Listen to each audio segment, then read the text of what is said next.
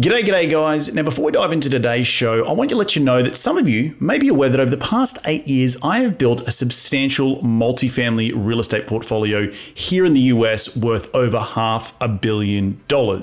And in that time, my passive investors have received fantastic double-digit returns. And now you too can invest directly into my deals for as little as $50,000. So if you're an interested investor, head over to reedgoosens.com to find out more. That's reedgoosens.com. Now back into the show.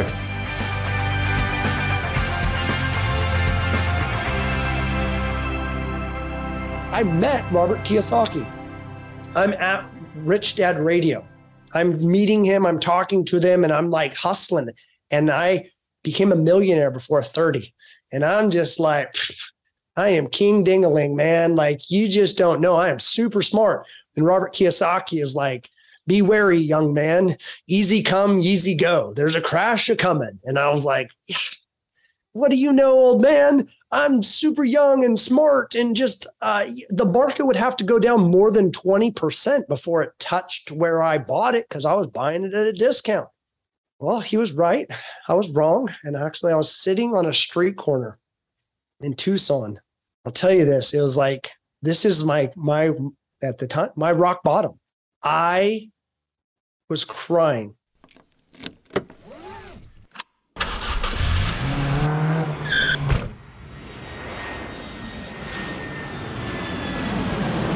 Welcome to Investing in the US, a podcast for real estate investors, business owners, and aspiring entrepreneurs looking to break into the US market. Join Reed as he interviews go-getters, risk-takers, and the best in the business about their journey towards financial freedom and the sheer joy of creating something from nothing. G'day, ladies and gentlemen, and welcome to another cracking edition of Investing in the US podcast from Los Angeles. I'm your host, Reed Goosens. Good as always to have you with us on the show. Now, I'm glad that you've all tuned in to learn from my incredible guests, and each and every one of them are the cream of the crop here in the United States when it comes to real estate investing, business investing, and entrepreneurship. Each show, I try and tease out their incredible stories of how they have successfully created their businesses here in the US, how they've created financial freedom, massive amounts of cash flow, and ultimately created extraordinary lives for themselves and their families. Life by design, as I like to say. Hopefully, these guests will inspire all of my cracking listeners, which are you guys, to get off the couch and go and take massive amounts of action. If these guys can do it, so can you. Now, as you know, I'm all about sharing the knowledge with my loyal listeners, which is you guys, and there's absolutely no BS on this show, just straight into the nuts and bolts. Now, if you do like this show, the easiest way to give back is to give us a review on iTunes, and you can follow me on Facebook and Twitter by searching at Reed Goosens. You can find the show wherever you podcast on iTunes, SoundCloud, Stitcher, and Google Play, but you can also find these episodes up on my YouTube channel. So head over to reedgoosens.com, click on the video link, and it will take you to the video recordings of these podcasts where you can see my ugly mug, but the beautiful faces of my guests each and every week. All right, enough out of me. Let's get cracking and into today's show.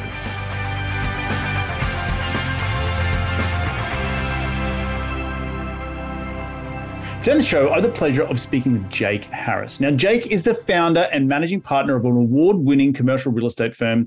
He has also authored the #1 best-selling book called Catching Knives. You definitely need to check that out on Amazon.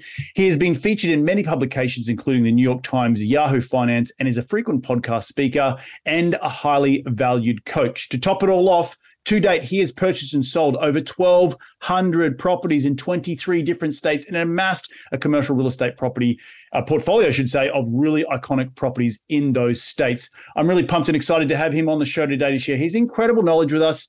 But enough out of me. Let's get him out here. G'day, Jake. Welcome to the show. How you doing today, mate? Hey, good day, mate.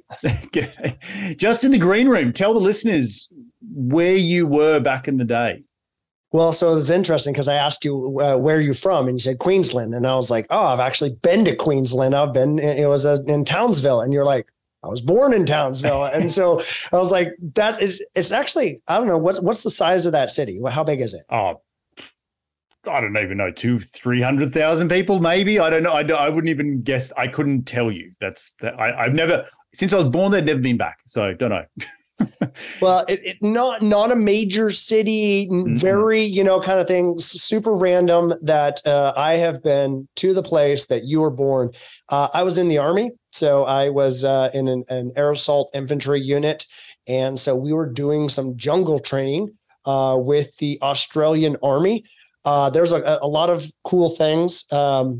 We did something called Koalify. And so Koalify is what the Australian they call, and so they would have the privates hang upside down on a tree and wrap their arms around on the tree, and so they're upside on the trunk, and then they would hang there for as long as possible, and whoever hung on for the longest, won. And so, of course, we're competitive. We do those things. But yes, we did jungle training. There's like legit jungles in Australia. I thought it was just like giant desert, kind of area, and sharks out in the Great Barrier Reef. Turns out there's a lot of other things that I don't know or didn't know about Australia. And the people love drinking and having a good time. I think there was a rugby team there that would just Townsville Cowboys. Yeah, so they were just finishing up. They had a game. They're out. So we're out drinking. And what's interesting, at least I found at the time, they were hard liquor is on tap. It's not beers. Everything, all the beers, like all the hard liquor's on tap. And they're just like, and the tipping's not customary. And so we're out there tipping and throwing out money. And so a bunch of Joes running around throwing money we're very accommodating to us. And it was awesome.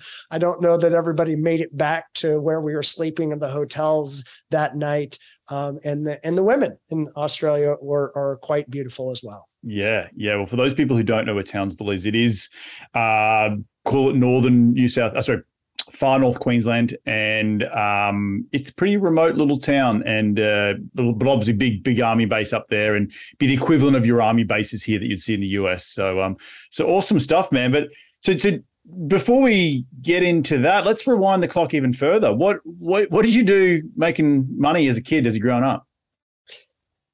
Yeah, so it's interesting that you asked that, because I did, and not too dissimilar to what I do today, is I would buy things at a discount and then sell them at a kind of, retail price.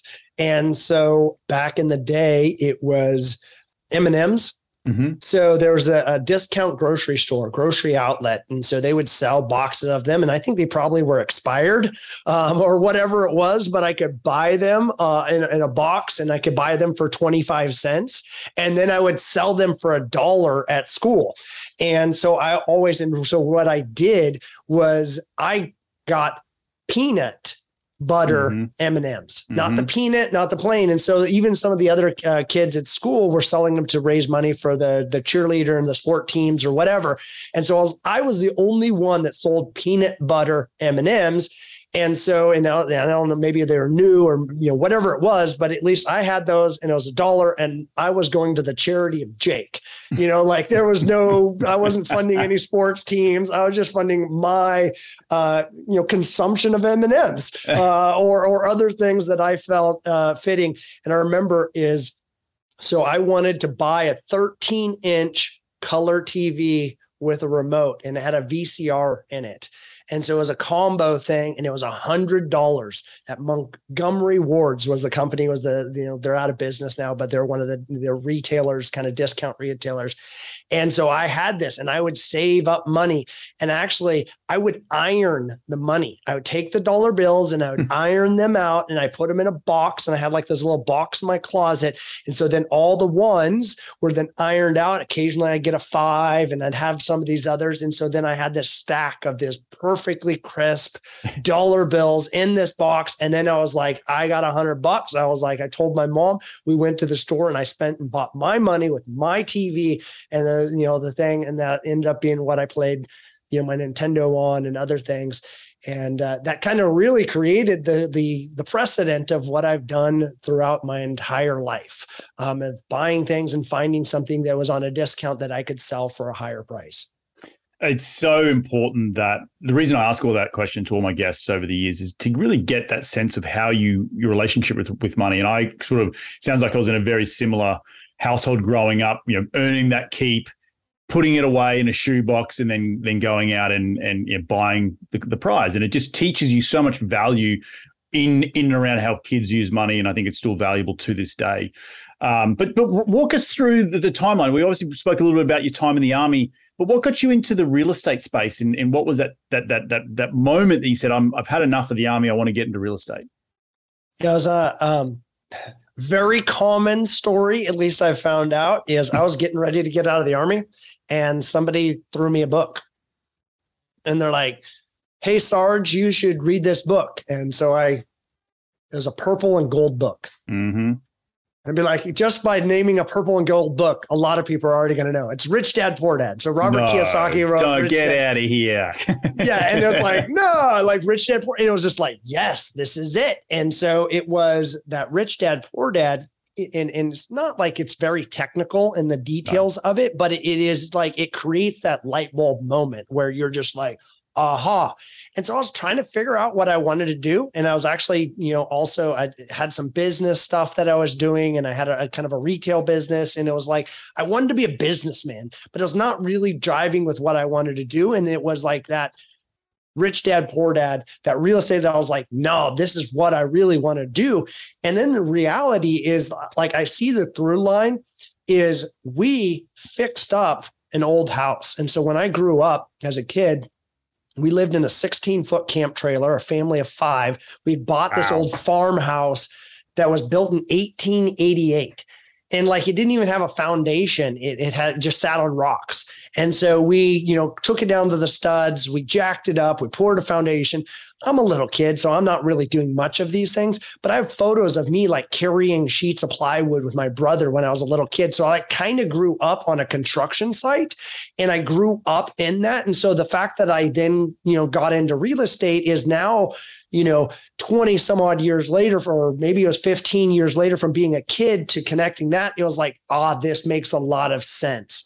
And then what happens is, I didn't really get going and started in that right away. But I went out of the army. I started bartending at a country club. I started bartending at a country club because I wanted to be a bartender, and I thought that was kind of cool. But I didn't want to go spend all my time in the nightclubs and being out all night long and be kind of a zombie. So I was like, I can't afford to be in the country club, but at least I'll get to serve them and hang around rich people and, smart guys or, things. And so I would just pick their brain, ask them questions, serve them, be alongside of them, see what they talked about. How could I create and add some value to them? And then I would ask them questions. And so what they said is, get into construction.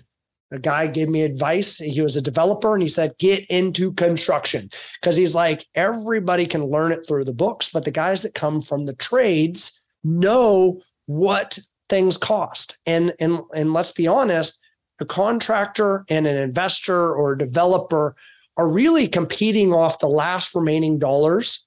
Once you get past the materials and the cost to affix them, what's left over is then divvied up between the contractor and the investor or developer as a whole. And contractors want to make as much money as possible. And they want to take as much time as possible. And you know what? They sometimes, you can go over budget, is then the investor is left with no money, or they lose money. Contractor got paid. And so they said, understanding that critical piece of the dynamic is going to be very, very beneficial for the long-term success of you doing this into the future. So that's why he's like, my advice is go learn the trades.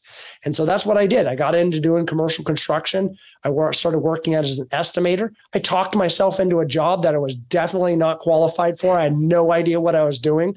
They're like, and really I did it because I'm super persistent.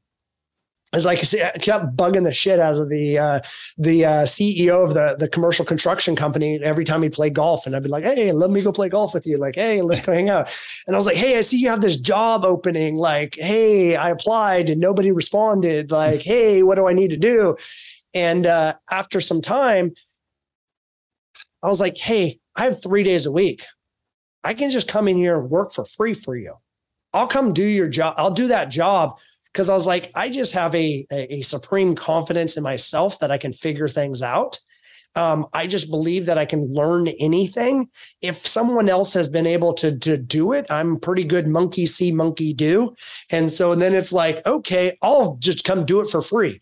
And he was like, pretty persistent. I was like, yeah, that's actually one of my superpowers. And so then I went in and he's like, I'll actually pay you. come in on Monday, I'll hire you. And, so I came in and it was for a job as an estimator, and I had no idea what to do. And I was like, I don't know what takeoffs are. And this is before Google. Like, I don't know what takeoffs are, because they're like, oh, here you go, do some takeoffs for this building and do the thing. And I'm like, what's a takeoff? Yeah. Well, what? What? And I was like, do you have any previous examples of this? Maybe I can see the format in which you put it on. And wow. So ultimately, takeoffs, if you people that don't know, but it's basically just calculating like the square footage of the carpet and the walls and the baseboards. And, you're creating a list of what you're going to need for this remodel or the new construction or whatever it is. And so I was like, ooh, math. I'm actually good at math. I know how to do this. Geometry, measuring, like, I'm good at this. I know how to do that. So I took it to it like a fish to water, and quickly, and I was landing millions of dollars worth of projects. Then I moved over to a superintendent and a project manager. And then I moved down to Phoenix, where I bought a house and started flipping houses. And then that happened to be early 2000s that I was buying. And I was like a mad genius. Like, look at this. I'm making so much money. I bought this house. I sold it for $75,000.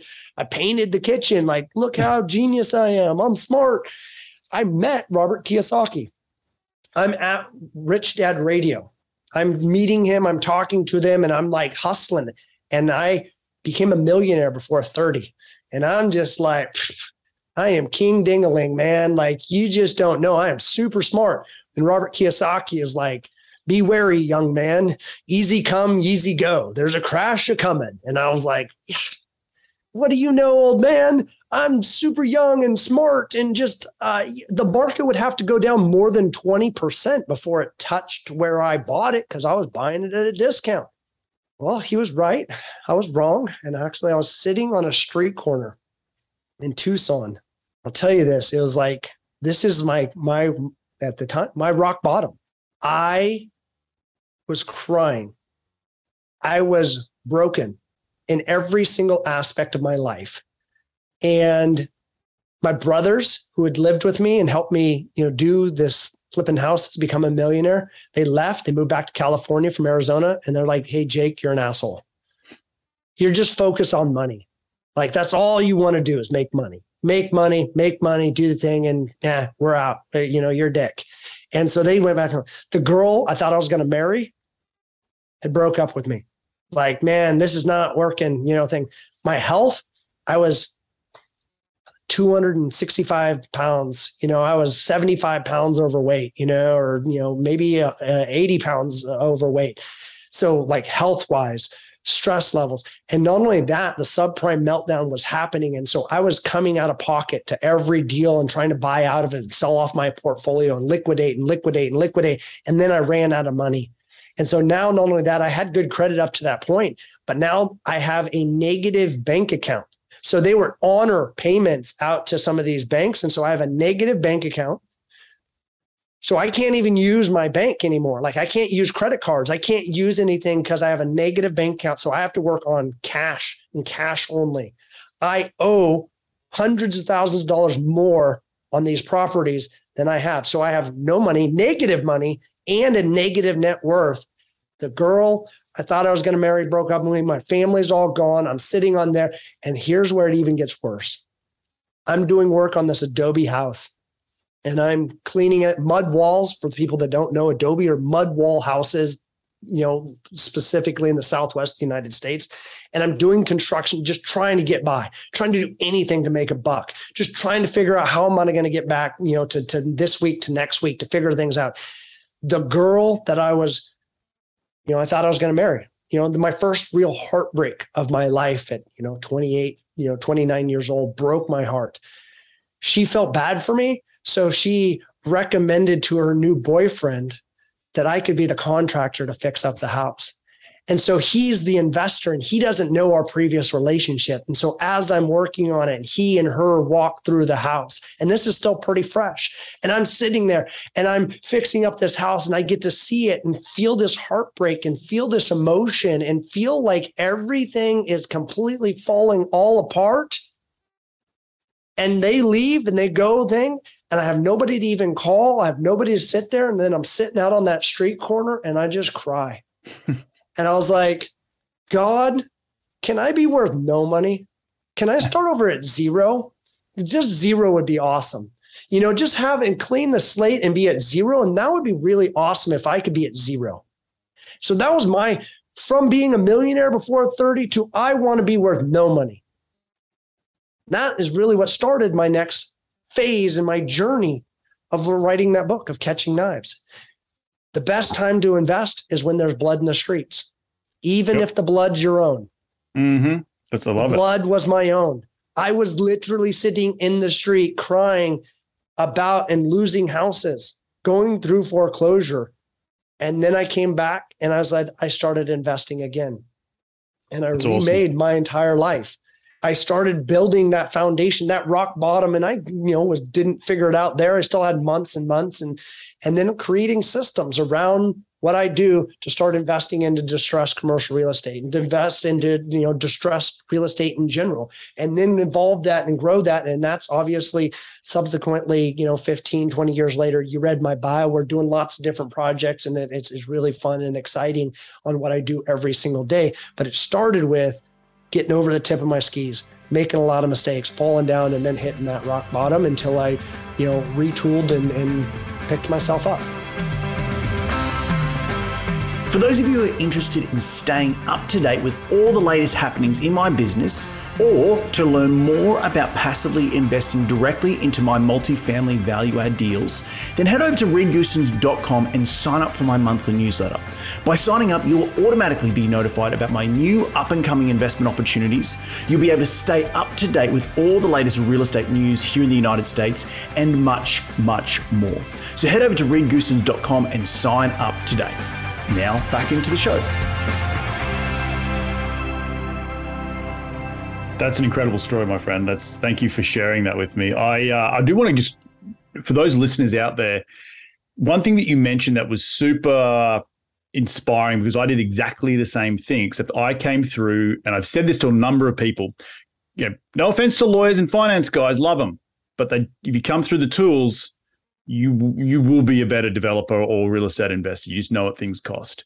I'm a structural engineer. In 2014, when I moved to the US, or just after I moved to LA, I pivoted out of engineering because I still had to stay in this country because I didn't have a green card yet, because I didn't marry my girlfriend yet. And I went and worked for a developer. I happened to be the structural engineer doing the design for a multifamily project in Long Beach. And I just said, I'm over this. They wanted to get me to get my PE license. And I said, hell no, I'm not going back to freaking do these exams. God, no, I'm on site and I'm talking to the freaking developer. And I'm like, what are you going to rent this place for?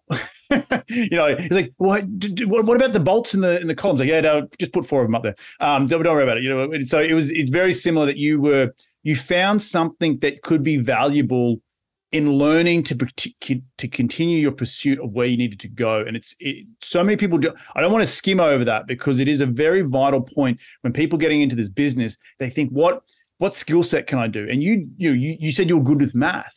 Well, then you went out and found something that you could learn and continue acquiring skills from and get paid to continue moving that ball down the fairway. So I just want to mention that, because I've done exactly the same thing, and it was been very powerful in my career.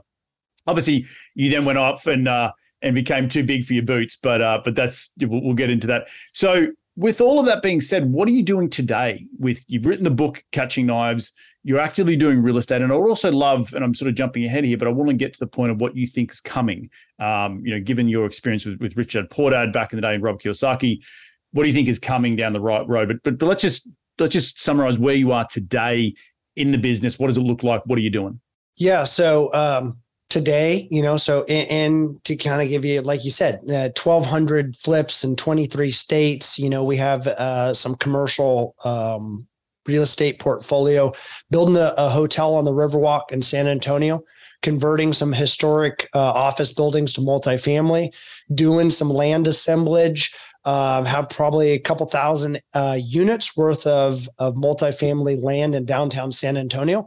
Really been focusing in on Central Texas over the last 7 years.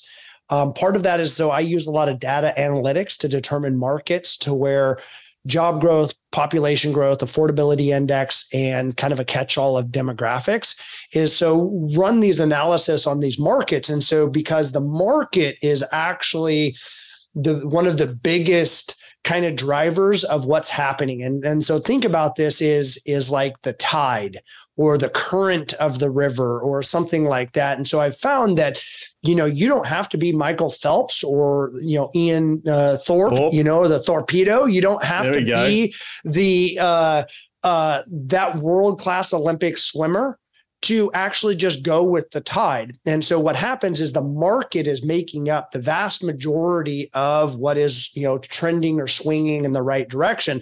So you can just paddle, little Grom, on your board and let the market take you in that momentum. So when we look, we're establishing market first, and then we're trying to look for good deals in those markets. And then, so that's why we do a variation of different asset types, is because we believe the overarching market is going to have a rising tide that's going to raise all the boats. And so then we just need to find good deals in those particular markets.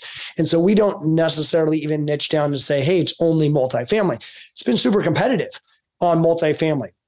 Interest rates have been going up. We're in a recession. I don't know when this episode is going to air, but I was like, we're in a technical recession. I don't care how the government tries to redefine it. We're in a recession. And so I wrote Catching Knives in 2020. I was like, this is it. It's all crashing down. There's going to be blood in the streets. And then all real estate values tripled.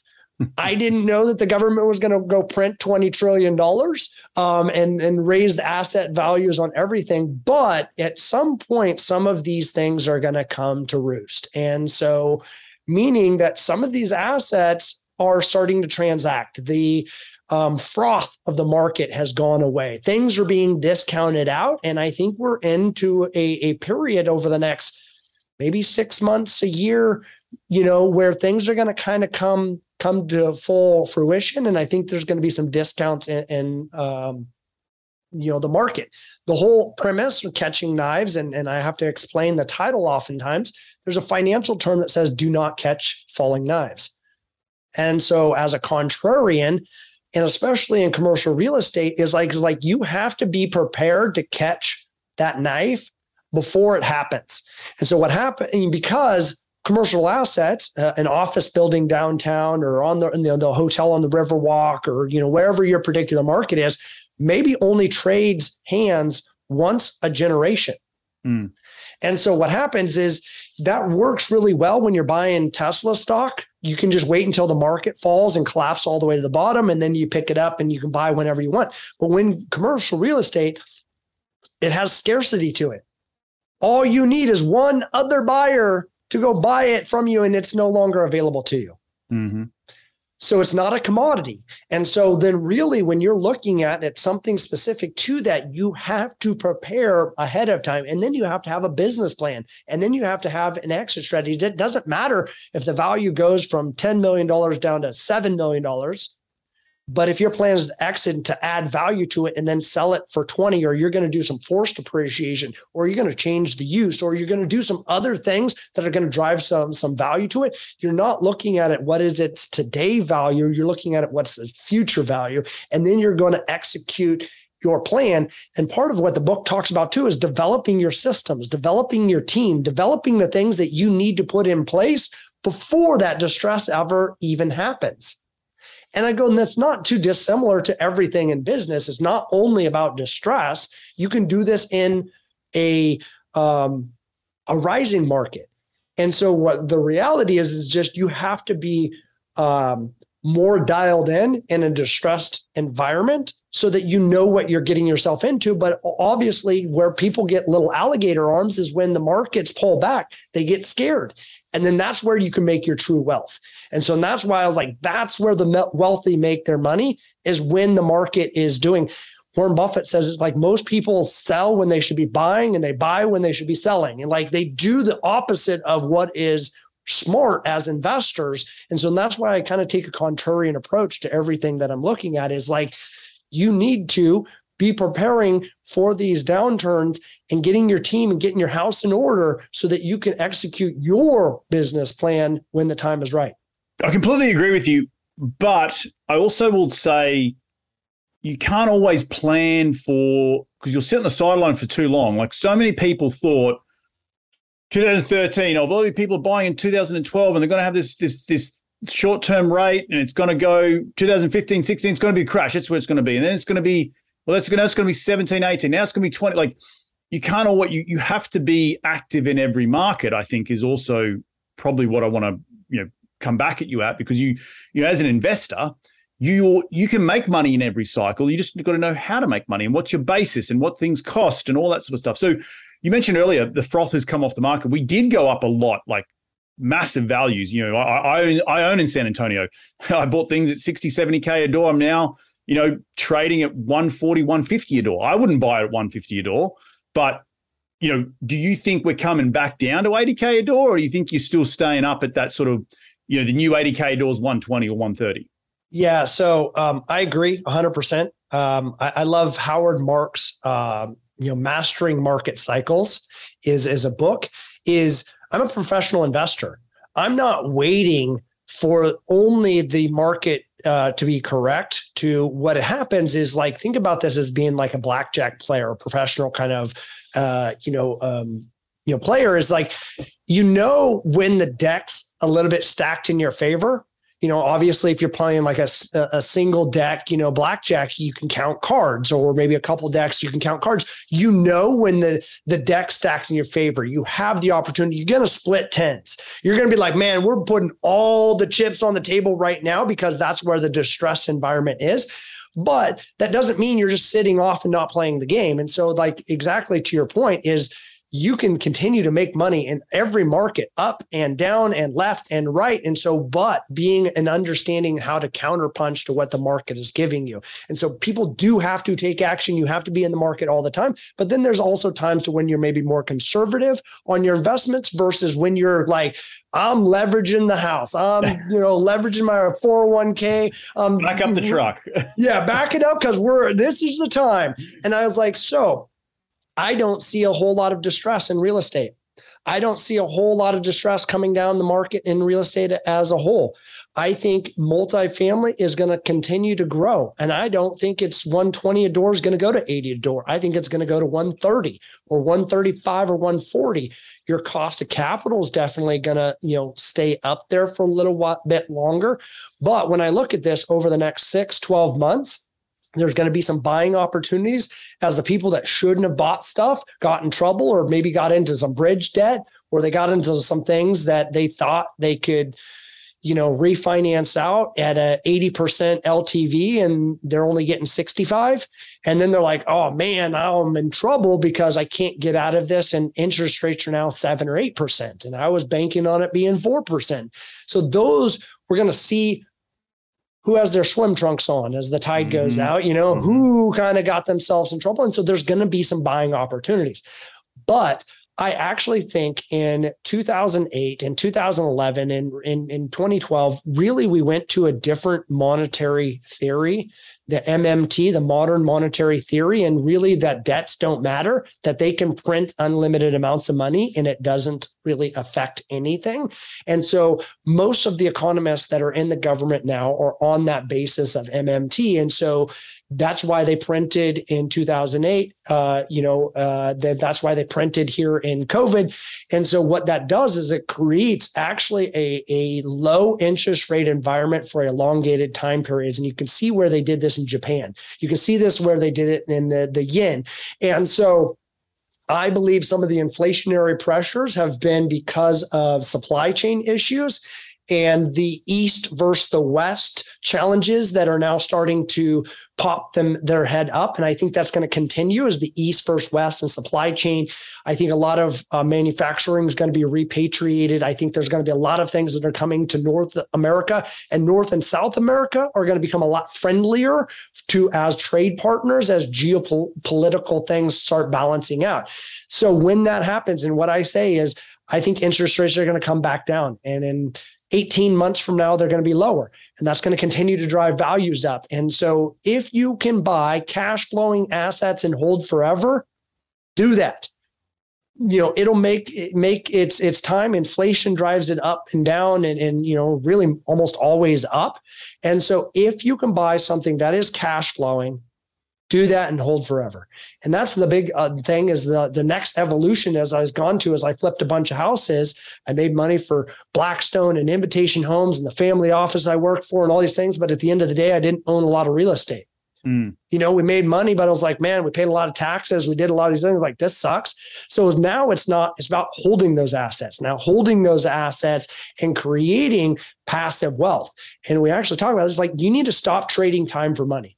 Most people get really good at moving up the hedonic treadmill of life, of Maslow's hierarchy of needs, of like, hey, I'm paying the light bills. Now I'm doing a little bit of other things. Now I have this making $200,000, $300,000. I'm making $1 million a year. And so a lot of people that reach out to me is like, they're a doctor making $1 million a year, but then they want to go now be a real estate investor.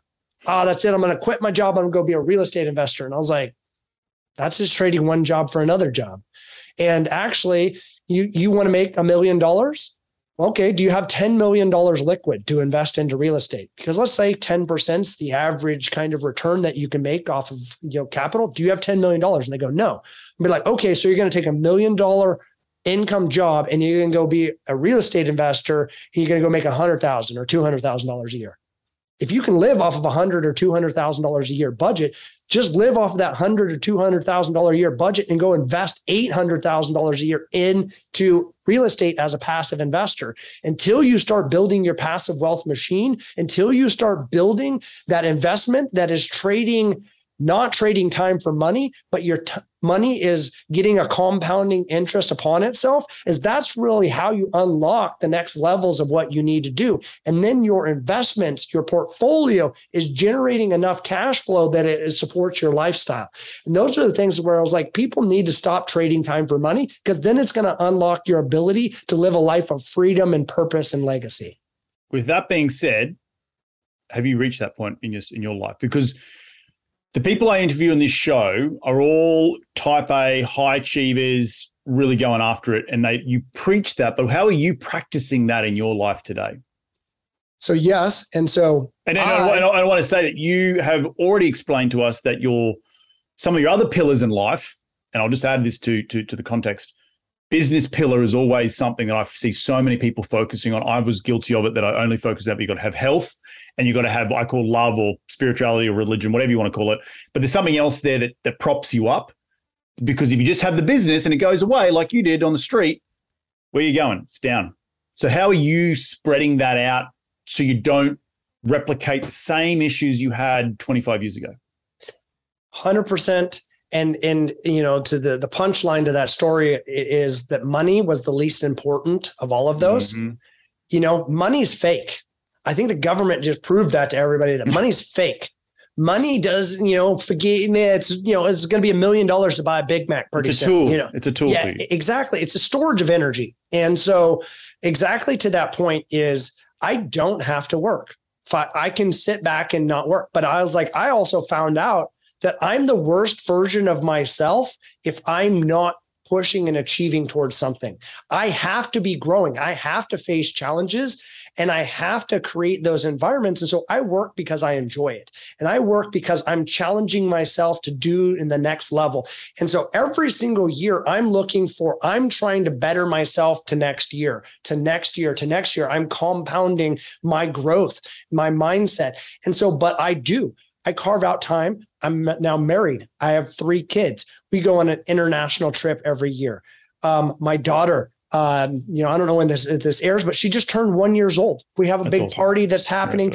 We do family board meetings. So each one of my kids get a quarterly meeting. It's their day. They get to pick out that particular day. And so here's one of the most interesting statistics that scared the crap out of me. 95% of your in-person time with your kids is from the ages of 0 to 18. The remaining 5% of time is spread out over the remainder of your life. And at first I was like, no, That's not true. And then I thought about it with my own parents. And how much time do I spend with my parents in a given year? And so, they got divorced when I was 15. I went to the Army when I was 17. Now I think about this, holidays, maybe some vacation, maybe it's a birthday, things like that. 3 hours here, 4 hours there, half a day there. I was like, what is that? 30 hours a week or 30 hours a year? And it's how much time that they have left. They're getting older.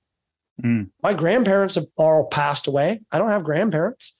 So then I was thinking about that and I was just like, I don't accept that for my life.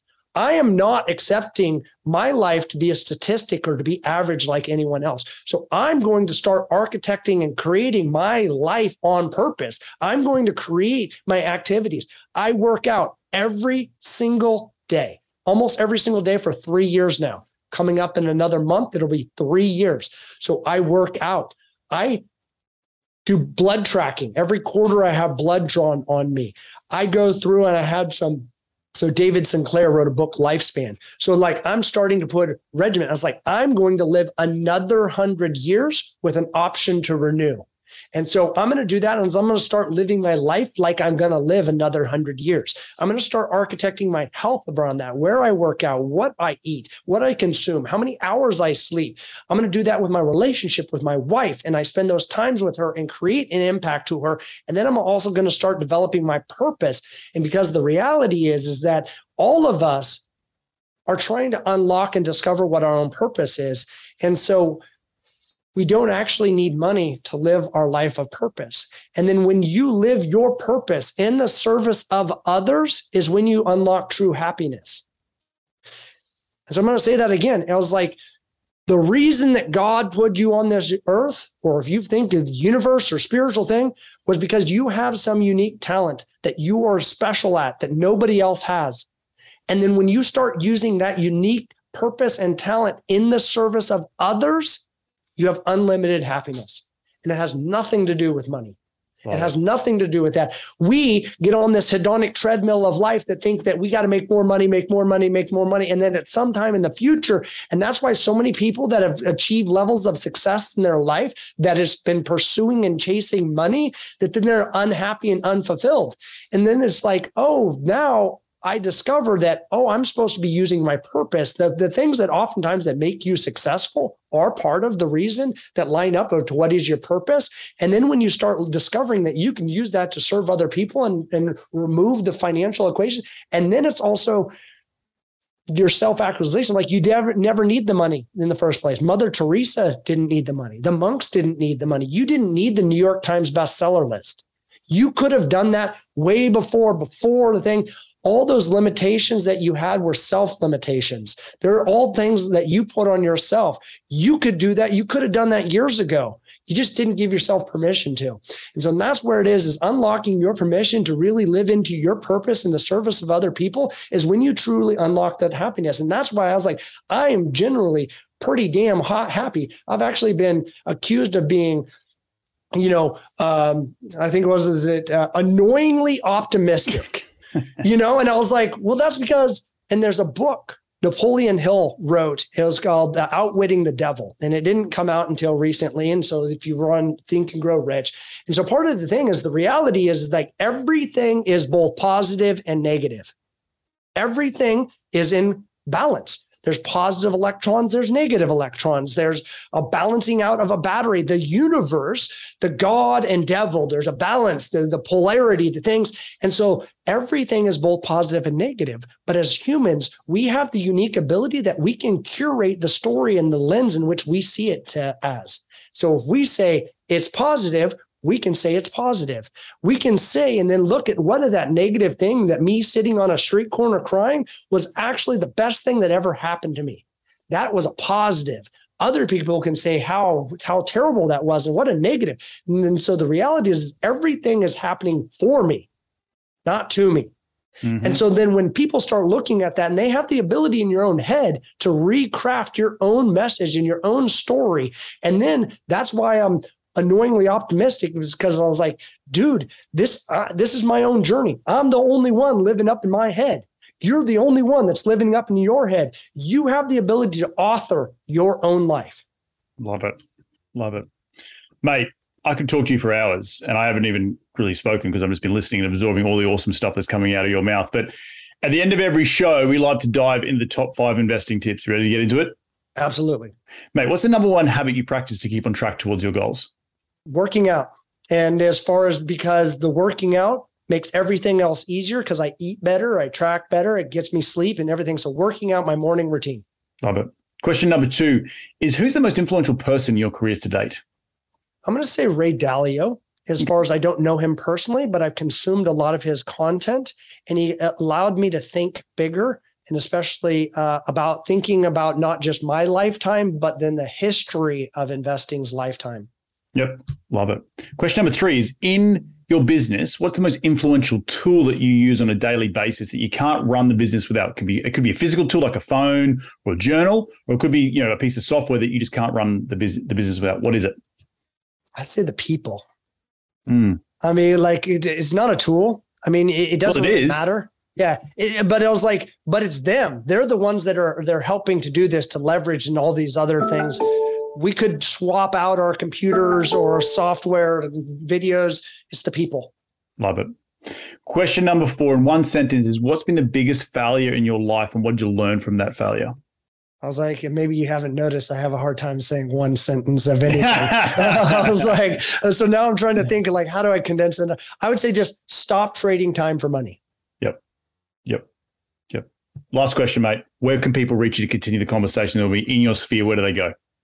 So catchknives.com is where you can find the book, some other content that we're putting out there. At Jake.realestate at Instagram is where I'm most active.